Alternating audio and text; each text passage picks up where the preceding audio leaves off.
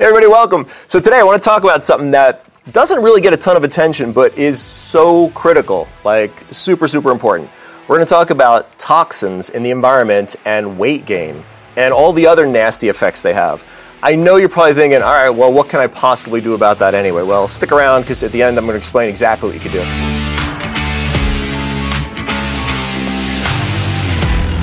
I want to explain to you why you should care. Because here's the thing. According to the EPA, the average American home has somewhere between 50 and 80,000 toxins. Like how crazy is that? Now, why it matters is because they will make you fat, and I will explain exactly why in a minute. But, for instance, you might be thinking, well, where do these things even come from? Well, they come from all sorts of things, like cleaning products, the Lysols, the Windexes of the world, lotions, deodorants, sunscreens, all the things that sit in our house. Not too long ago, I put together a piece of furniture from IKEA, and I hope I don't get in trouble for that, but I mean, the room stunk for like a week. And the same idea, like if you ever painted your house or had the carpets cleaned, all those things are toxins, particularly where I live in Phoenix, right? And you might experience this in the winter wherever you're at. If the windows are closed for a period of time, it's the same air recirculating round and round. So why does it matter? Well, I think of it this way. A couple thousand years ago, what did God design your body to deal with as far as toxic exposure goes?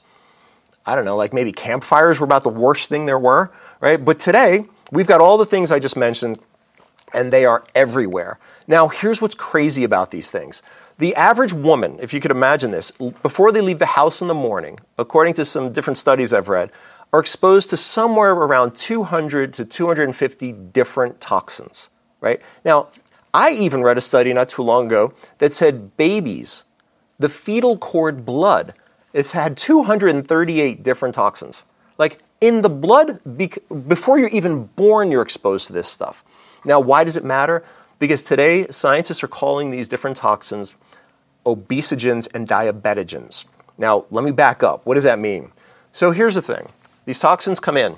Our bodies are unbelievably amazing at getting rid of things.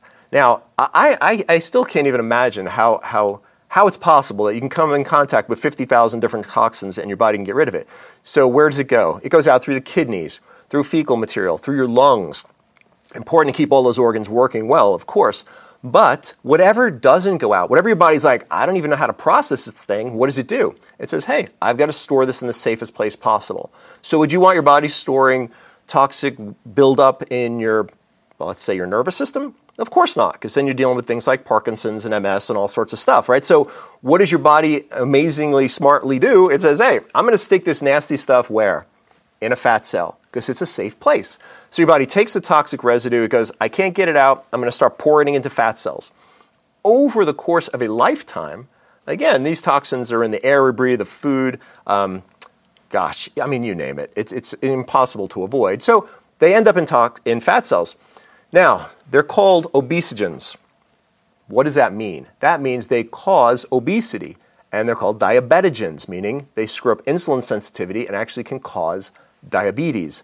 So the challenge with that, of course, is you can eat well and do everything right, but if your body's sitting there going, look, I've got this toxic waste sitting in a fat cell, because of that, I have to hold this fat in this cell to keep it as diluted as possible. Right? That's how it causes obesity. Does that make sense? In fact, if you go on a diet, you're trying to pull fat out of the fat cell, what does your body do? It goes, I don't think so, because then you're concentrating that toxic mess. So your body goes, I'm going to resist that as much as possible. In fact, what's crazy is half the things we do to lose weight are what? Toxic, right? Prepackaged meals, toxic food, toxic drugs, which all go into this fat cell. Things like MSG, like you name it. It's out there. It goes in. By the way, when it comes to really trying to lose weight, and that's not so much what this is about today, although, everything we talk about is metabolism and hormones and just rebooting things, the best way to approach this is to try to detoxify your body more than just try to force it to pull fat out of a fat cell. And that's super, super important. So just so you don't think I'm making this stuff up, again, I had mentioned, according to the EPA, the average American, somewhere between 600 and 800 toxins in one fat cell. I pulled up a couple studies that I was reading. This one from the National Institute of Health. Check this out. Environmental toxins that cause weight gain are known as obesogens, and they contribute to weight gain by altering metabolism and hormone balance. We're going to talk about that in a second. And they even increase the number of fat cells. These toxins are found in food, water, toiletries, makeup, perfume, cleaning products, and so much more. Again, that's the National Institute of Health. Here's another one from the National Institute of Health. It is clear that environmental toxins accumulate in fat tissue, resulting in the development of obesity and type 2 diabetes. Crazy, right? Here's what makes this even worse. Toxins that are stored in fat cells mimic, compete, and bind hormones. Why does that matter? Well, hormones like estrogen, progesterone, testosterone. This is why almost everybody today seems to need some kind of hormone replacement. Because when you have a bunch of toxins in a fat cell, it mimics receptor sites. So you can make enough of the right hormone, but if it can't get into a cell, you seem what? Like your hormones are off. So again, the first step, clean cells. Get things working properly. It is the key. It is so important. Another one that we see a lot of people come in with these days are thyroid issues. Again, very often you can make enough of the right thyroid hormone, but it's got to get into a cell. So if toxins are screwing up the top of, or let's say the outside, and the receptor sites aren't working properly, yeah, you can have enough. And then you're like, man, I've got all the symptoms of a thyroid issue, right? I've got constipation maybe, and I've got low energy, and my eyebrows are thinning, and my hair's, and all those things. And very often, it's not that we need extra hormones from the outside. It's just we've got to get this working properly. And what I mean by working properly is simply clean out the body. So how do you do that? Well, here's a couple really simple things. I'll tell you what, if you go online and just Google natural cleaning products, there is a bunch of them. So rather than me trying to list them all here, you could use things like white vinegar and water. You could use a couple drops of dish soap. You can make cleaning products that don't have a bunch of bad toxins. I would say the biggest offender, at least with 4 teenagers in my house, 3 of them being girls that I've seen, and of course we don't use this stuff now, was hairspray.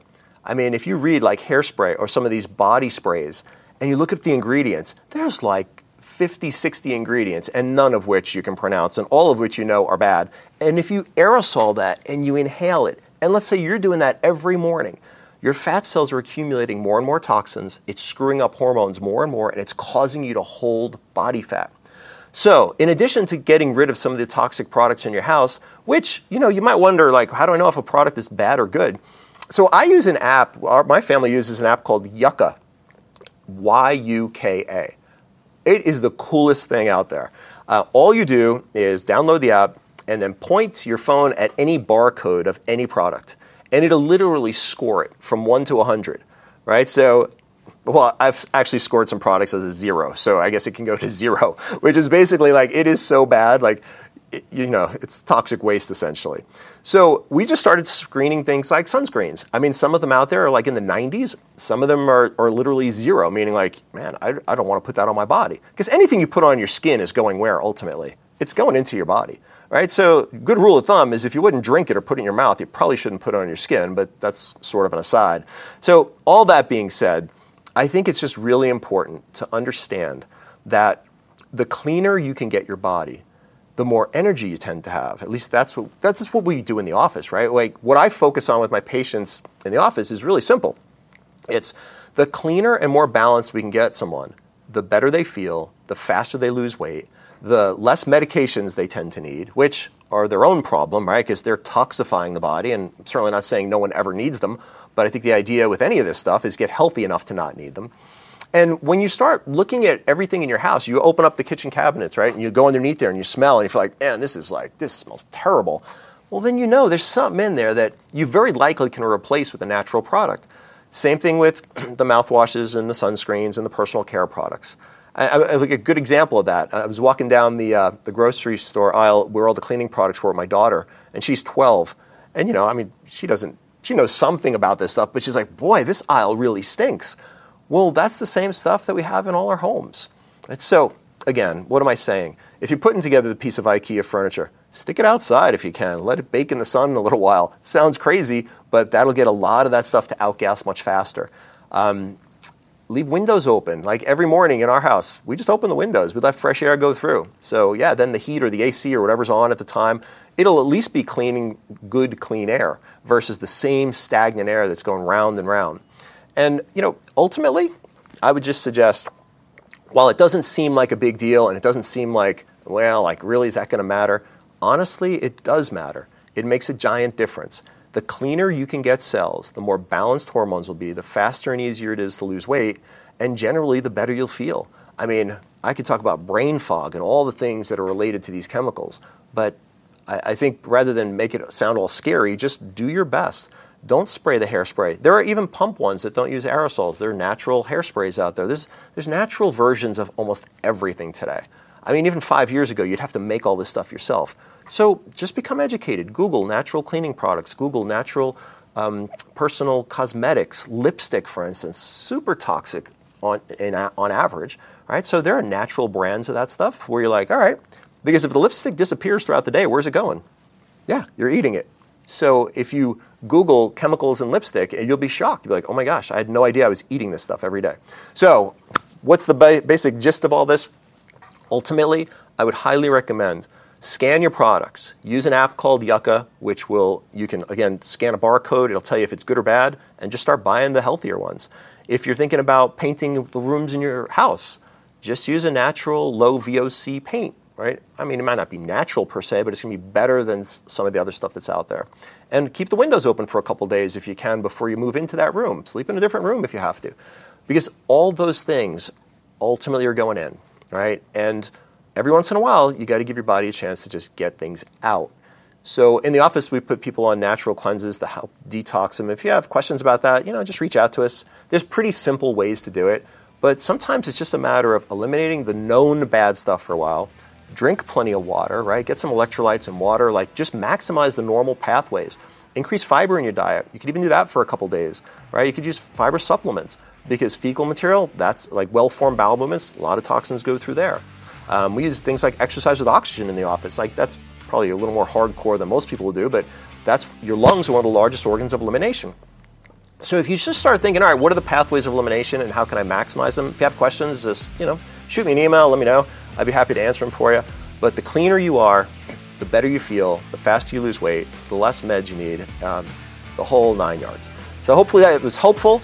Look forward to seeing you on the next podcast or video. Have an awesome day.